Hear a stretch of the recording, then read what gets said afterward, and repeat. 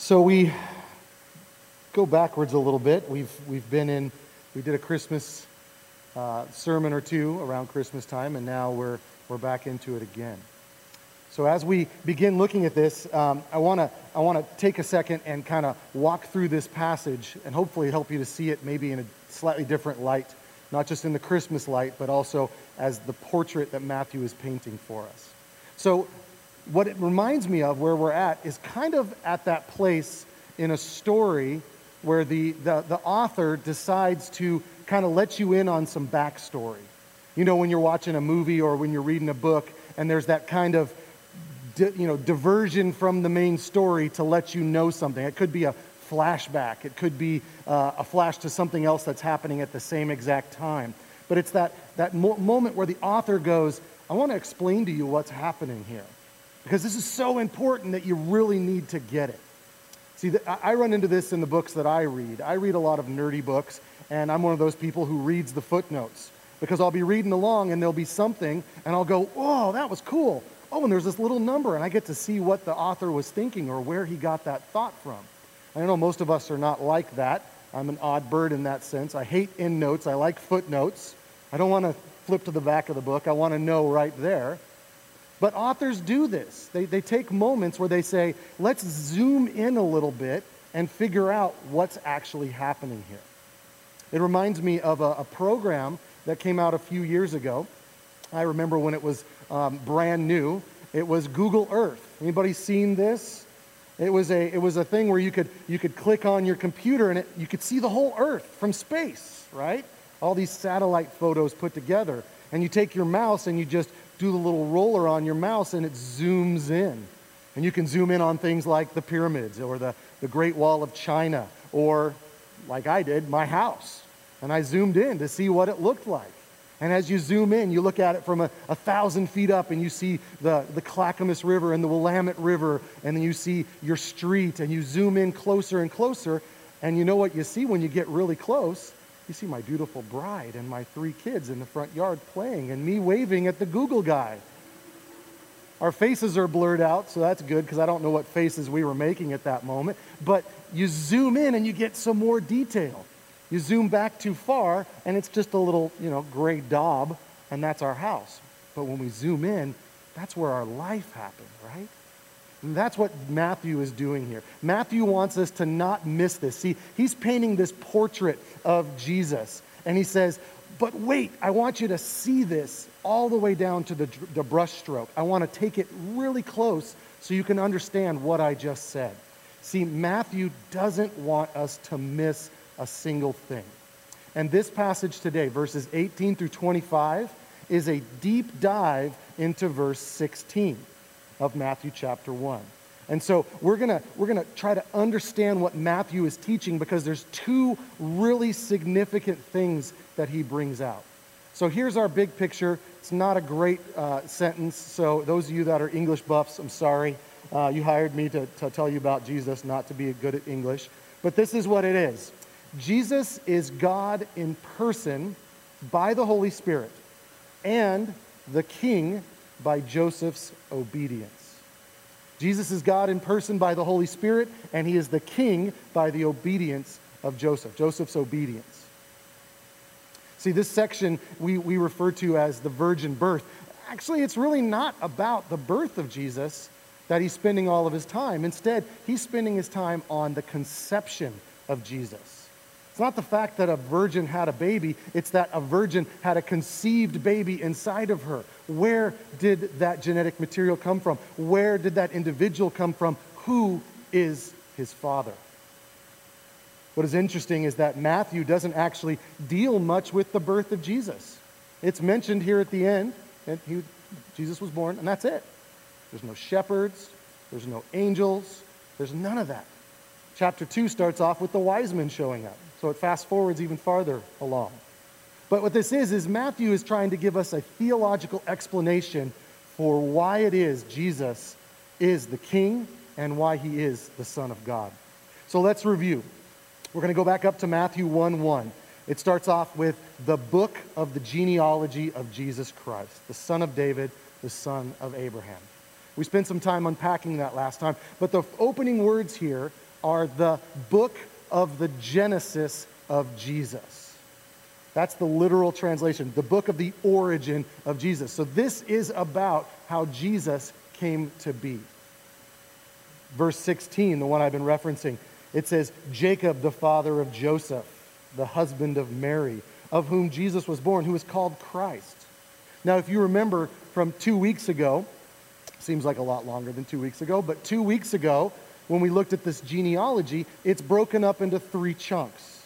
And each chunk, according to Matthew, is 14 generations, as in 14 fathers, starting with Abraham, going all the way down to where Jesus was born. And if we remember, there's no father listed for Jesus. There's only 13 listed in that verses 12 through 16. We see Joseph here, but he's not listed as the father of Jesus. He's listed as the husband of Mary. And so this has left a question hanging. Where did the 13 chromosomes that became the male part of Jesus come from? Mary didn't provide them. Where did they come from? So Matthew wants to zoom in here and really get to the heart of what's happening here. He doesn't want us to miss this. Because if he had just skipped ahead to the wise men coming, which is pretty awesome, then you miss this whole who's Jesus' father, and it just becomes a mystery, and oh, well, nobody knows. But Matthew knows, and he wants us to make sure we don't miss it. See, not only that, but there's a lot about Joseph here as well. This is where Joseph is mentioned more than anywhere else in the Bible, is right here in Matthew's gospel. And this section is kind of his highlight, his top point. No father is listed. So how is it, if Joseph's not his father, how is he a king? So the 2 questions we're going to address today. Who is Jesus' father? And if Joseph is not his father, then how is he in line to be king? Because Joseph was a descendant of David. How is it that Jesus is considered a descendant of David if Joseph's not his dad? So those are the 2 things that Matthew wants us to not miss, because it not only tells us who Jesus is, but it lets us know why this is good news and why this matters. So here we go, verse 18. I summarize it this way. This is the supernatural conception of Jesus the Christ. The supernatural conception of Jesus the Christ. And what I've done is we're just going to stair-step right through these verses because they stand alone and they speak what we're going to be talking about. So verse 18. Now the birth of Jesus Christ took place in this way. When his mother Mary had been betrothed to Joseph, before they came together, she was found to be with child from the Holy Spirit. So that very first sentence, this now is the birth or Genesis, same word from chapter 1, verse 1, of Jesus took place in this way. So Matthew's saying, this is what we're talking about. This is our summary statement. We're going to talk about how Jesus came to be. The word Genesis here works great, but it doesn't mean that Jesus didn't exist prior to this verse. Jesus, again, is that second person of the Trinity. It's existed for all of eternity. This is the infleshing, or the word we use is incarnation. In being the word in, and carne, you know what carne asada is? It's meat, it's in the flesh, so it's in the flesh. This is when Jesus becomes flesh. So we see some words here, and you guys are familiar with these because you know the Christmas story. Betrothal. This does not mean that Joseph and Mary were just engaged.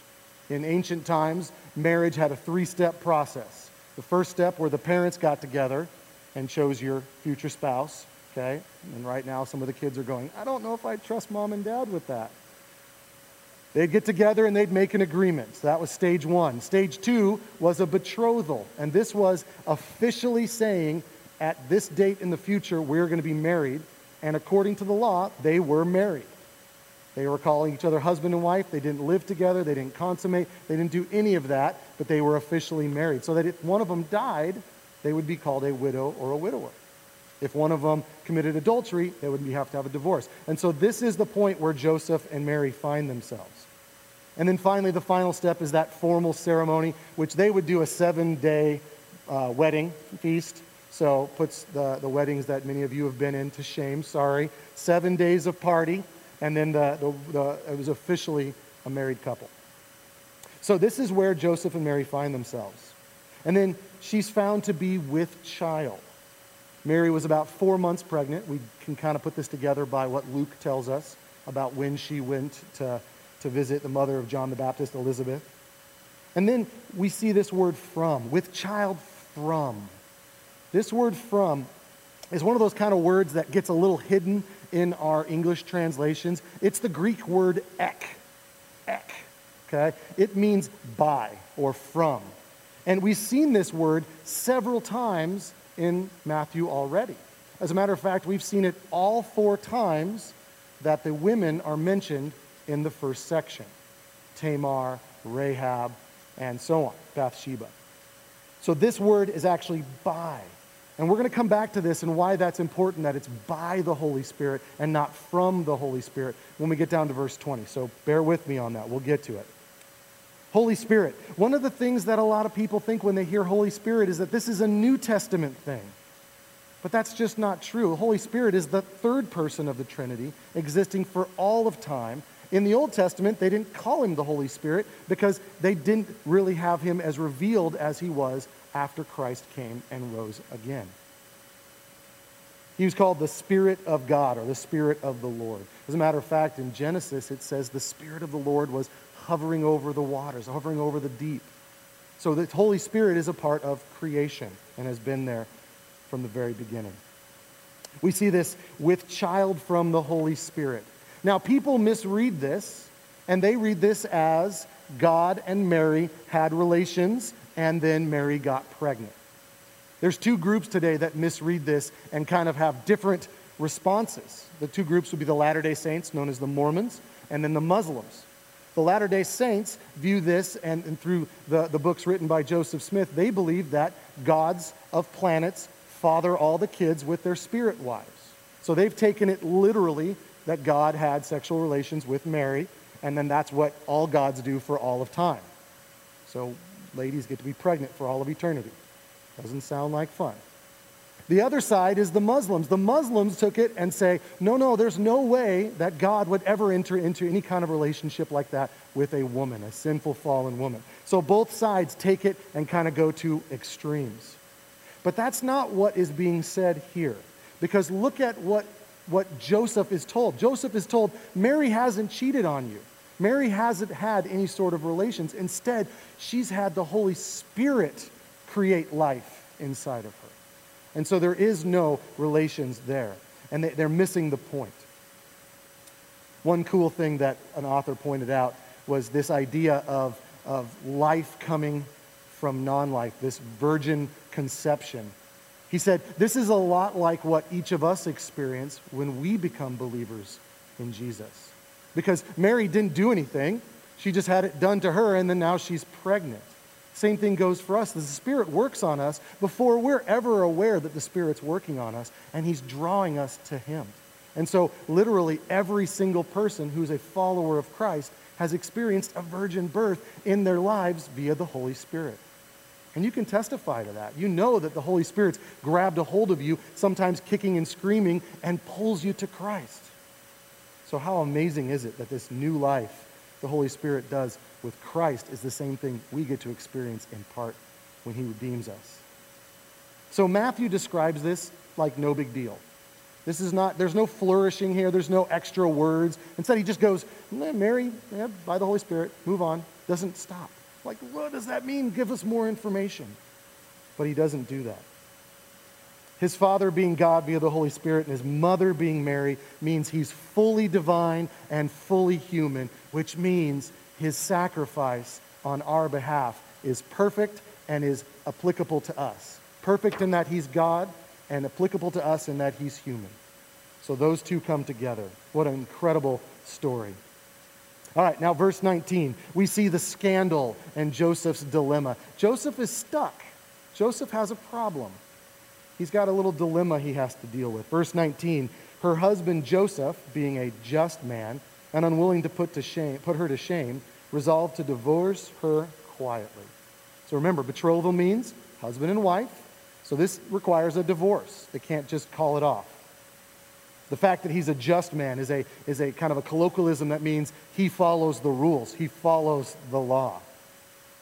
But look at this. He didn't want her to be put to shame. See, whenever someone's unfaithful, according to the Mosaic law, that person is to be stoned, is to be put to death. We see this later when Jesus, at the woman who's caught in adultery, and they're getting ready to stone her.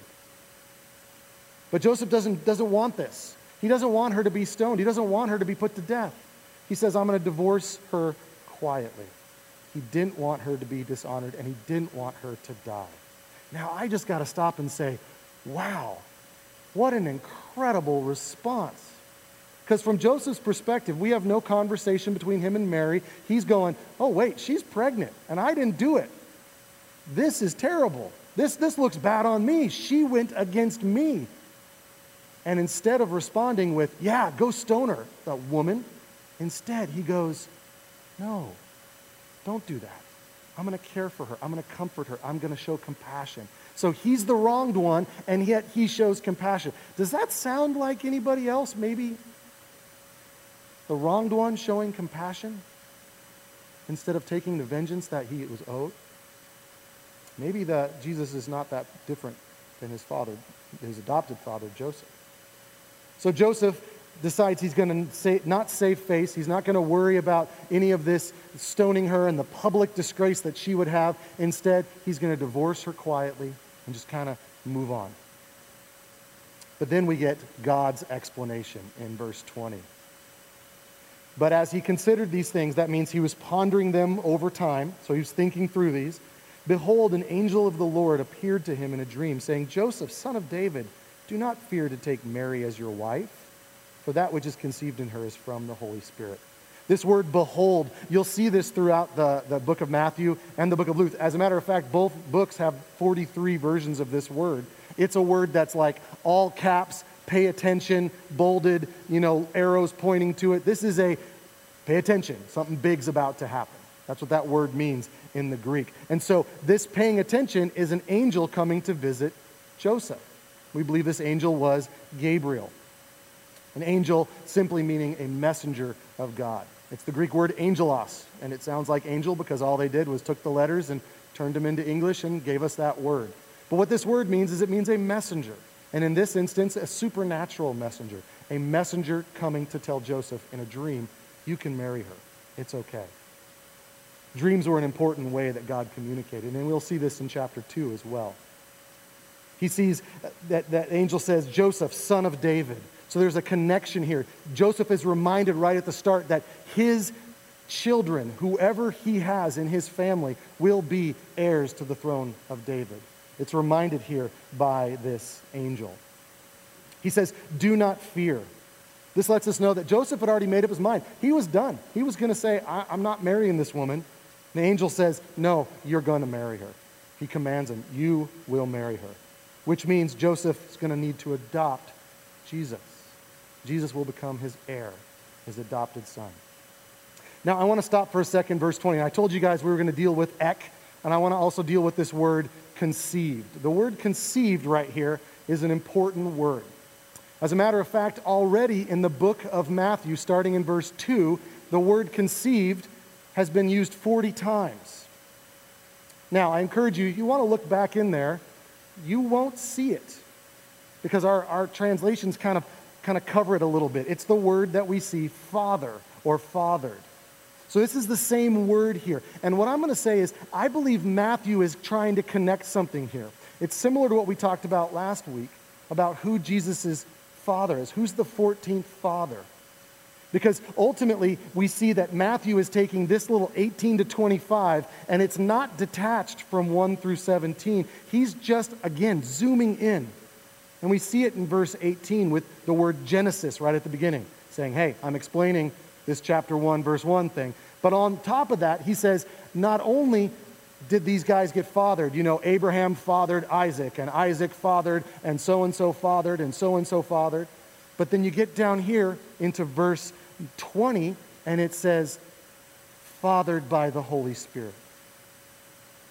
So here is that 14th father. The Holy Spirit fathered Jesus. The Holy Spirit caused Jesus to be conceived. This is that zooming in, and he doesn't want us to miss this. As a matter of fact, it's so important. He's already mentioned it twice. He mentioned it at the beginning in 18, and now he mentions it here in 20, and then Matthew devotes the next few verses to showing why this needs to happen. See, the Holy Spirit has always been about creation and recreation. One author said the Holy Spirit genesised Jesus. He brought about Jesus, the flesh, Jesus in the man, in the human form. See, the Holy Spirit has two jobs. It's to bring Christ down and show us to him as a human, but also to elevate Christ and to show him to us as God. And he still does that to this day, does he not? The Holy Spirit comes in and says, listen, Jesus understands what you're going through. And if that's hard for you to get, I can't get through this, Jesus. I need help. You cry out to the Holy Spirit, and the Holy Spirit shows you Jesus the man, the perfect man. Or maybe you're struggling with, how can Jesus be God? What does this mean? The Holy Spirit helps us understand that. And we see this. We see this throughout Paul. We see it in James. We see it throughout the rest of the New Testament. Is the Holy Spirit coming in and helping us understand. The Holy Spirit is the one who comes along. The Spirit lifts up. Because the Spirit's not all about self. The Spirit's all about pointing to Jesus. And we can say, we cannot make too much of Jesus. Amen. We cannot make too much of Jesus. So God's explanation is the Holy Spirit's going to make Jesus. It's not a man. It's not some guy that she's cheating on. It's the Holy Spirit doing this. And then in verse 21, we see Jesus' mission explained. So the angel doesn't just go marry her, you're fine. Instead, the angel says, here's why this matters. Here's why it's important.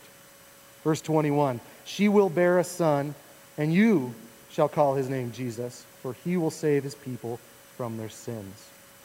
You see, naming people in this time was not just, hey, this name sounds good with our last name. Or, hey, this name's kind of fun. Or, hey, it's got a good nickname. That's what we chose. These names were hopes for parents. They would choose names and say, this is what I want my kid to be like. And so their names would have certain meanings. Joseph is told, you are to name Jesus, Jesus, Yeshua, meaning God saves. Or even better, the literal translation is God, comma, save. And isn't that the truth? He is God, and he has come to save. Both together. His name literally means God saves. How awesome is that? It tells us what Jesus is and also what Jesus does. Notice it says he will save his people. And if you remember that first section of 14, up at the beginning of Matthew 1, you remember it was full of Gentiles. It was full of people that didn't belong there. So who are his people? Joseph probably thought he meant the Jews. But Matthew knows that it means all of us. All of us are his people. Save his people from their sins. Angels pointing to the different kind of saving than a lot of the people wanted. They wanted to be saved from their situation. But the angel is pointing to multiple Old Testament prophecies that says, I'm going to save you from your sins.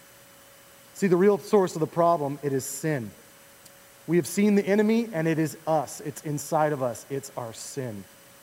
They thought, we got to get rid of Rome and everything will be great. Jesus goes, no. Don't fear those who can kill the body but cannot kill the soul. Rather, fear those who will destroy both body and soul in hell. Because sin is what matters.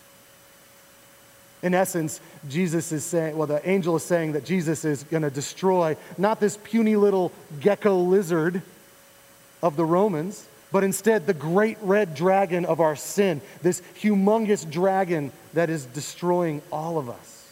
That's who Jesus came. His aim was much bigger. As usual, Charles Spurgeon nails it, so I'm going to read you a quote. He says, he, being Jesus, saves his people from their sins. The first link between my soul and Christ is not my goodness, but my badness. Not my merit, but my misery. Not my standing, but my falling. Not by riches, but my need. He comes to visit his people, not to admire their beauties, but to remove their deformities. Not to reward their virtues, but to forgive them of their sins. That's why Jesus came. It's to get rid of the biggest problem we have, which is sin. So the angel doesn't want, and Matthew, or the angel, we don't know who's actually saying this. We think it's just Matthew, but it could have also been the angel, is saying, this isn't just my idea. This is God's idea, and he made it clear in Scripture. So we see Scripture is fulfilled by Jesus' conception. Verses 22 and 23. All this took place to fulfill what the Lord had spoken by the prophet. Behold, the virgin shall conceive and bear a son, and they shall call his name Emmanuel, which means God with us. This is a prophecy given to Isaiah when the king Ahaz, it was a dark time, national threat. And the promise is David's throne is going to last forever. And we see that there's this concept of the virgin conception, this virgin birth, again, being prophesied. Emmanuel, literally, God with us, or even better, the with us God. The with us God, the God who is here in the muck, the God who comes into our sin and redeems us out of it. Now, there's no record of Jesus ever being called this. There's no nickname. His family doesn't use this at all. So why is it here? Well, the best answer I found was that this was a title that signified his messianic identity. It signified who he was. We do see him called it elsewhere, but not by his family or even by his disciples. And again, Jesus tells us what God does.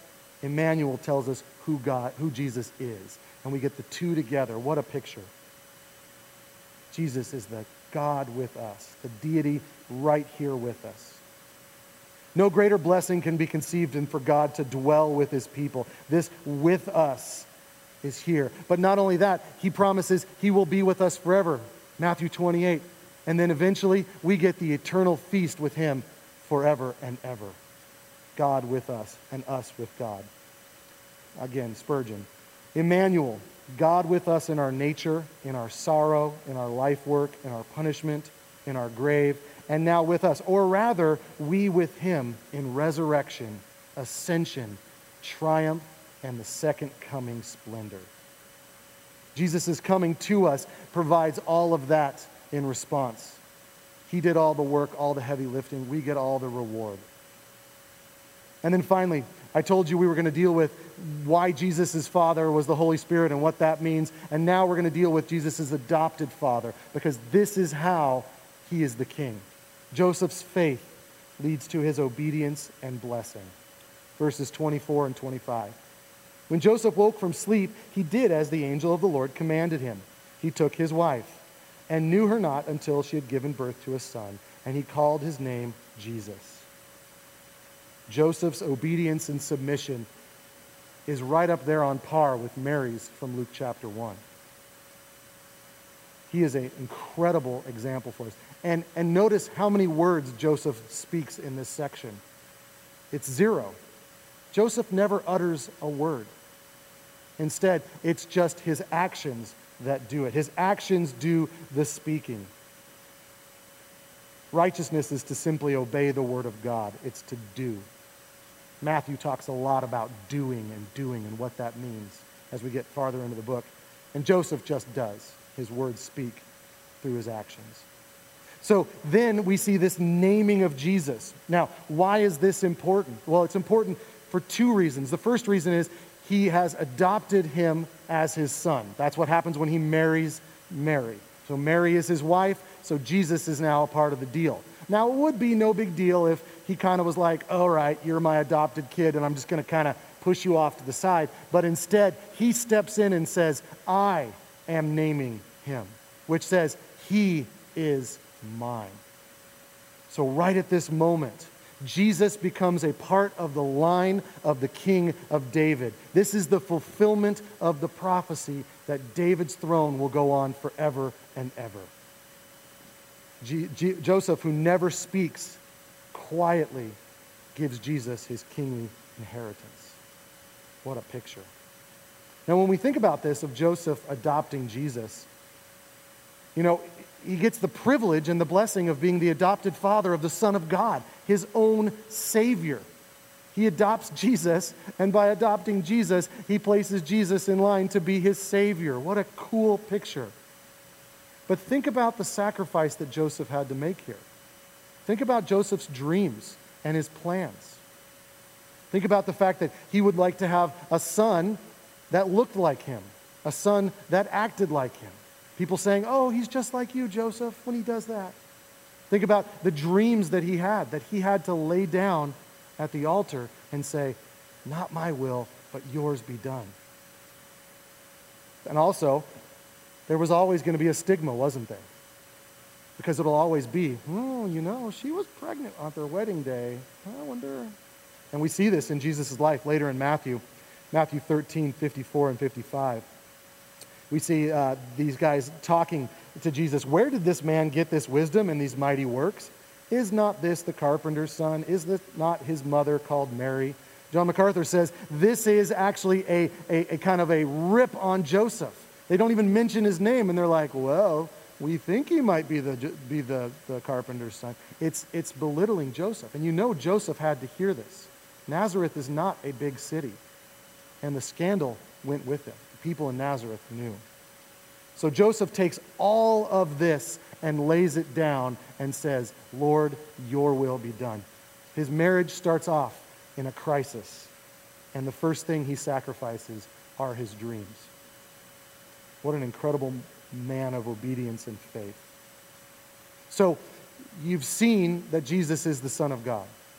He's brought about by the Holy Spirit. You've seen that through the incredible actions of obedience by Joseph, he is the king. So now what do we do in response to that? Well, in response to that, the question is, will you become a subject of the king? Matthew's message throughout the rest of the book of Matthew, pretty much starting in chapter 3 and on, is here's how you live under the king. Here's how you live in the kingdom. But the first thing you have to do is you have to be a subject of the king. At Bethlehem, God became man to enable man to become sons of God. So won't you be a subject of the king? Be like Joseph when he submitted to God, putting his dreams and his good name aside for the better name, for the salvific name. See, just like Joseph and how he was adopting Jesus into his family, is that Jesus is adopting us into his family. We can be a part of God's family. This is what the good news of the gospel is that this king wants to adopt us. So not only are we subjects, it's better than that. When we're adopted into his family, we become royalty. If you are in Christ, you are a prince or a princess of the king. You get to feast at the banquet feast of the Lamb. You become royalty. So I'll leave you with this. If God loves us so much as to become a man, then the blessings that he intends to bestow on us must be incalculable. The gifts he wants to give us for being found in him must be beyond expression. Won't you choose him? Let's pray. Lord Jesus, King Jesus, we praise you for this incredible story that Matthew included in his gospel, that you inspired him through the Holy Spirit to include. And Lord, we just so want to be a part of your family. So Lord, I know that you're working on hearts and minds here, and you want us to be fully yours. Maybe, Lord, we are flirting with another family, Lord. Maybe we're trying out what the world has to offer along with what you have to offer. And Lord, I pray that you would just take us and stop that divided loyalty, that we would be fully devoted to you. Lord, help us to do that. Lord, for those of us who have never been devoted to you, Lord, work on our hearts right now. Change our hearts. Take out the heart of stone and put in a new heart, devoted to you. Lord, we just love that you came in our place and took all that we deserved so that we could be with you. Thank you for this word from Matthew that we can study and know. I pray, Lord, that we would be able to live it out. In Jesus' name, amen.